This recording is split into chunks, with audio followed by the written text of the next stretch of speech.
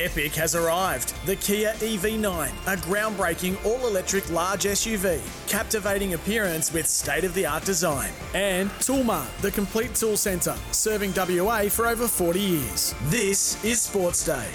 Don't change for you. Don't change a thing for me. Yeah, great to have your company. I've just seen the last text, actually, from the run home. It says, do you have a secret Valentine, Jimmy Williams? Can I declare it's been just non-stop here at SENWA today. There's been some, just random females ringing up, wondering what Jimmy's doing, when he finishes work, wondering if they can hook up. I wouldn't be surprised at 6 o'clock when he finishes work that there is a line outside the SENWA studios here. Pick me, pick me, pick me, they'll be saying. Great to have you on board. And if you are going out for a bit of Valentine's magic tonight, have a fantastic night. Do enjoy it with your partner. And it is certainly the day of love. And we're going to be expressing a bit of love over the next hour. In fact, we're going to be speaking very shortly, and I'll pose this question to her. The other night we saw Travis Kelce for the Kansas City Chiefs, and we saw Taylor Swift in all the glory in the corporate box with the best champagne and the best drinks and the best company and all that. I'm speaking to Alyssa Healy, the captain of the Australian women's cricket team, who are in town to take on South Africa in their first ever test match between the two countries. Gets underway in what was the home of cricket and probably still is the home of cricket, the WACA ground tomorrow. Gets underway at 11 o'clock. Now, her and Mitchell Starc will be married 8 years in April of this year, and they've become a real dynamic sporting couple, haven't they? It was fantastic, and again, I'll bring it up in the interview when I chat to her in a few moments' time. When Mitchell, actually, it was during one of the women's T20 matches against South Africa, and Mitchell Starc was invited as a guest on the panel. They have the three commentators there in the booth. And at the end of the match, they interviewed the Australian captain, which was Alyssa Healy. So husband and wife are having a good old banter between each other, very professional, but there was a nice touch to it. And there was a bit of comedy as well in the conversation. But they are certainly two outstanding cricketers in their own right. We know what Mitchell Starc has delivered in the men's game, and we know what Alyssa Healy has delivered in the women's game. After all, she made her international debut with Australia back in 2010 and only recently took over the captaincy from Meg Lanning. And we'll touch on that as well, what it was like to take over from Meg Lanning, who was such highly regarded as one of the great leaders of Australian sporting teams, and certainly the successes that they had under the tutelage of Meg Lanning. So Alyssa Healy is going to join us in just a little while right here on SENWA. All right, last night I witnessed an enjoyable match. It really was a very enjoyable match between Australia and the West Indies here at Optus Stadium.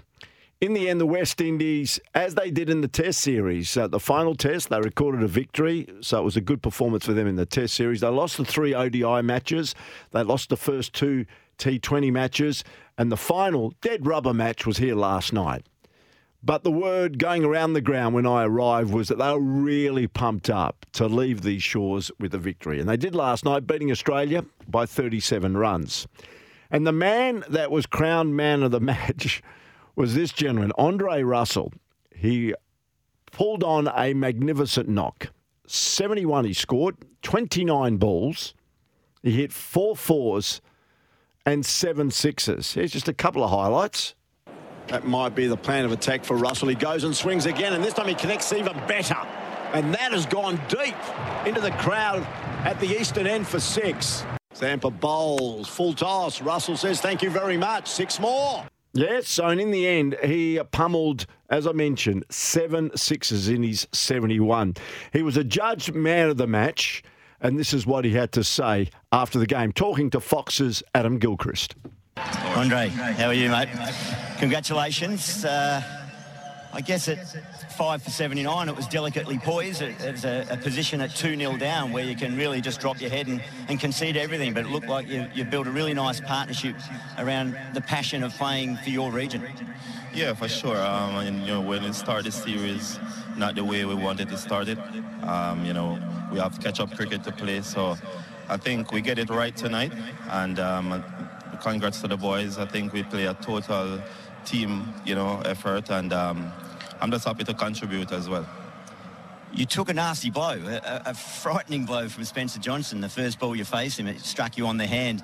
But that then seemed to trigger you to watch the ball a little bit more closely. Can you tell us a bit about that situation? What were you thinking on the next delivery you faced? Honestly, I thought, it's just a wake-up call for me. Some wake up and, it just made me more alert. I think the wicket was very, very good. Bounce was there and, well bowled to him. But I was up for any challenge after that.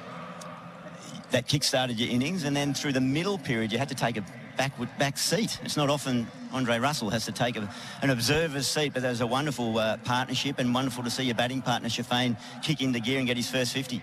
Yeah, for sure. I wasn't worried about him on strike and trying to get most of the strike. He was really going, and I was just there supporting him.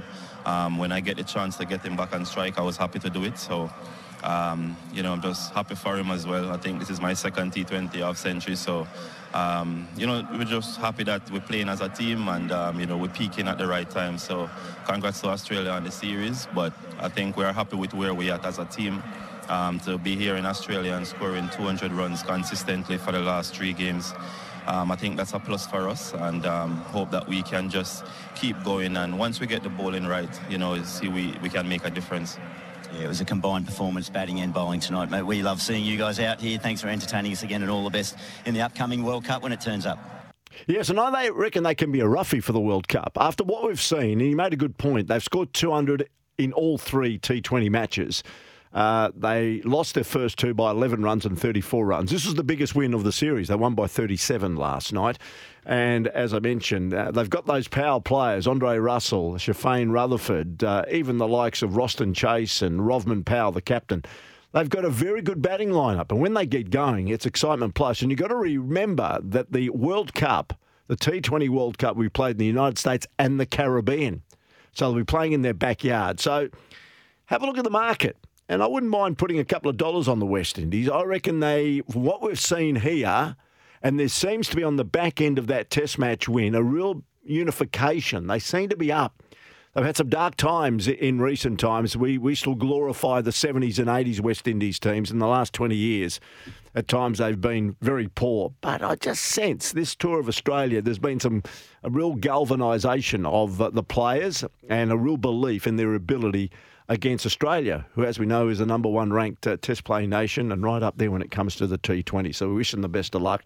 Australia's turn at bat. They were chasing 221. They failed by 37, as I mentioned, finishing at 5 for 183. Dave Warner was exceptional again last night. 81 off only 49 balls, 9 fours and 3 sixes. And as he declared last night, if you haven't heard, has played his final game of international cricket for Australia on Australian shores, and it was right here at Optus Stadium. Davey, it's been a big year for you, a big summer, obviously with the focus on the tests, and then you withdraw from the ODIs to go over to Dubai. How did you feel coming into this series, having had that little gap and watching an Australian team play without you in it for the first time in, I reckon, a dozen years? Yeah, look, it started off quite well over here firstly, but it was good just to have a break and go over to Dubai and play in the franchise stuff. And it's good to see the guys play extremely well. I've got a lot of time off after this next series in New Zealand to sort of freshen up and go to the IPL before we embark on a World Cup in the Caribbean. Yeah, you mentioned the word freshening up. Is that getting away from cricket? Obviously, you mentioned the cricket that is coming up, but how do you get time away from the game? I know that your family's very dear to you and you enjoy that, re-energises you when you're with them. Yeah, freshening up, spending time with the girls and looking after them. I'm not sure if that's going to freshen me up, but it'd be great to spend some quality time with them and, just work on, their schooling and their sport and just be home in my own bed. You set the series up beautifully for Australia down in Hobart. The West Indies obviously did some homework and they came out with a different plan in the next 2 games, Adelaide and here, bowling a little bit straighter. You've been around long enough to have mountains of bowling attacks try and plan against you. How did you find that, and is it a challenge that you think you need to be aware of now moving forward? No, I was actually quite surprised, to be fair, that an opening bowler who bowls 145 and swings them, not trying to get me out. So that was a bonus for me. But, look, if I'm going to try and score and hit boundaries, especially in big boundaries like here in Australia, that's something you have to work on. But we're going to the Caribbean. The boundaries aren't too big there. So it's something I will definitely work on in the nets. But I'll tackle that when it comes again. And have you cast your mind forward yet to beyond the Caribbean, beyond the World T20, about what David Warner does after that, whenever that finishes, be it the final or earlier on in the tournament? No, I'm well and truly done. It's time for the youngsters to come through and showcase their talent, and we've got extreme talent here, and you've got a lot of the guys here from Perth that are in this team at the moment, and we're in good stead for the future. So that we can confirm that is the last time we'll see David Warner in Australian colours on Australian soil. That's indeed, yes. Well, congratulations, mate. Ladies and gentlemen, David Warner, player of the series, and a remarkable international career on Australian soil comes to an end. Congratulations, David. Amazing career. When you think he started as a T20 player, he was playing grade cricket. Remember, he was surprisingly invited to play for New South Wales, just plucked out of grade cricket, showed his wares at New South Wales, elevated to Australian honours as a short-form player, and then he did what my co-commentator did, but of course a different discipline. Brad Hogg excelled in some ways in all three formats of cricket. But of course, when you look at David Warner, he's been one of the greats of all time when it comes to his opening batting and his ability to basically make runs in test matches, make runs in ODIs, and as we saw last night, make runs in T20. 81 last night, 9 fours and 3 sixes, and we've seen the last of Dave Warner on Australian soil. He'll go to New Zealand, 3 T20s down there, a couple of test matches, and then he'll prepare for the World Cup in the States and the Caribbean. So we look forward to that. So a bit of a special honour for the people. Over 17,000 that came to Optus Stadium last night. If you were here, your thoughts on it. Love to hear your take on it on the text line 0487 736 736. And those sports news headlines looking back at the match last night. Thanks to Tyre Power. You can visit your local Tyre Power store today for a free tyre safety inspection. There are over 50 stores across WA. And just recapping what has been a big day in cricket, it's confirmed New South Wales will host WA in the 2023-24 Marsh One Day Cup final. It'll be in Sydney, won't be at the SCG. It's going to be one of the suburban grounds. Could be North Sydney Oval because the SCG is not available. The Blues clinched a 7-wicket DLS win over Victoria, thanks to Daniel Hughes' 11th List A century at his first-class century from just 46 games. He made 119. Moses Henriques was unbeaten on 73, hit the winning runs with 7 balls to spare. Heartbreak for the Vics, who came into the final round on the top of the standings, but were leapfrogged by both the Blues and WA, who, by the way, beat Tasmania in Hobart today pretty convincingly. And Darcy Short made a very good century at the top of the order. But Tom Rogers was the big story of the day for Victoria. Hit 196 from 142 balls. His team lost, and he hit 15 fours and 15 sixes. 15 fours, 15 sixes. Tom Rogers, 196, and the Vics got beaten. Amazing. Going back to WA, it's now the 3 Pete Hopes are still alive, and Sam Whiteman's men, as we mentioned, are into their 5th consecutive men's 50-over final. Can you believe it? It's just a great dynasty at the moment for WA cricket in all 3 forms of the game.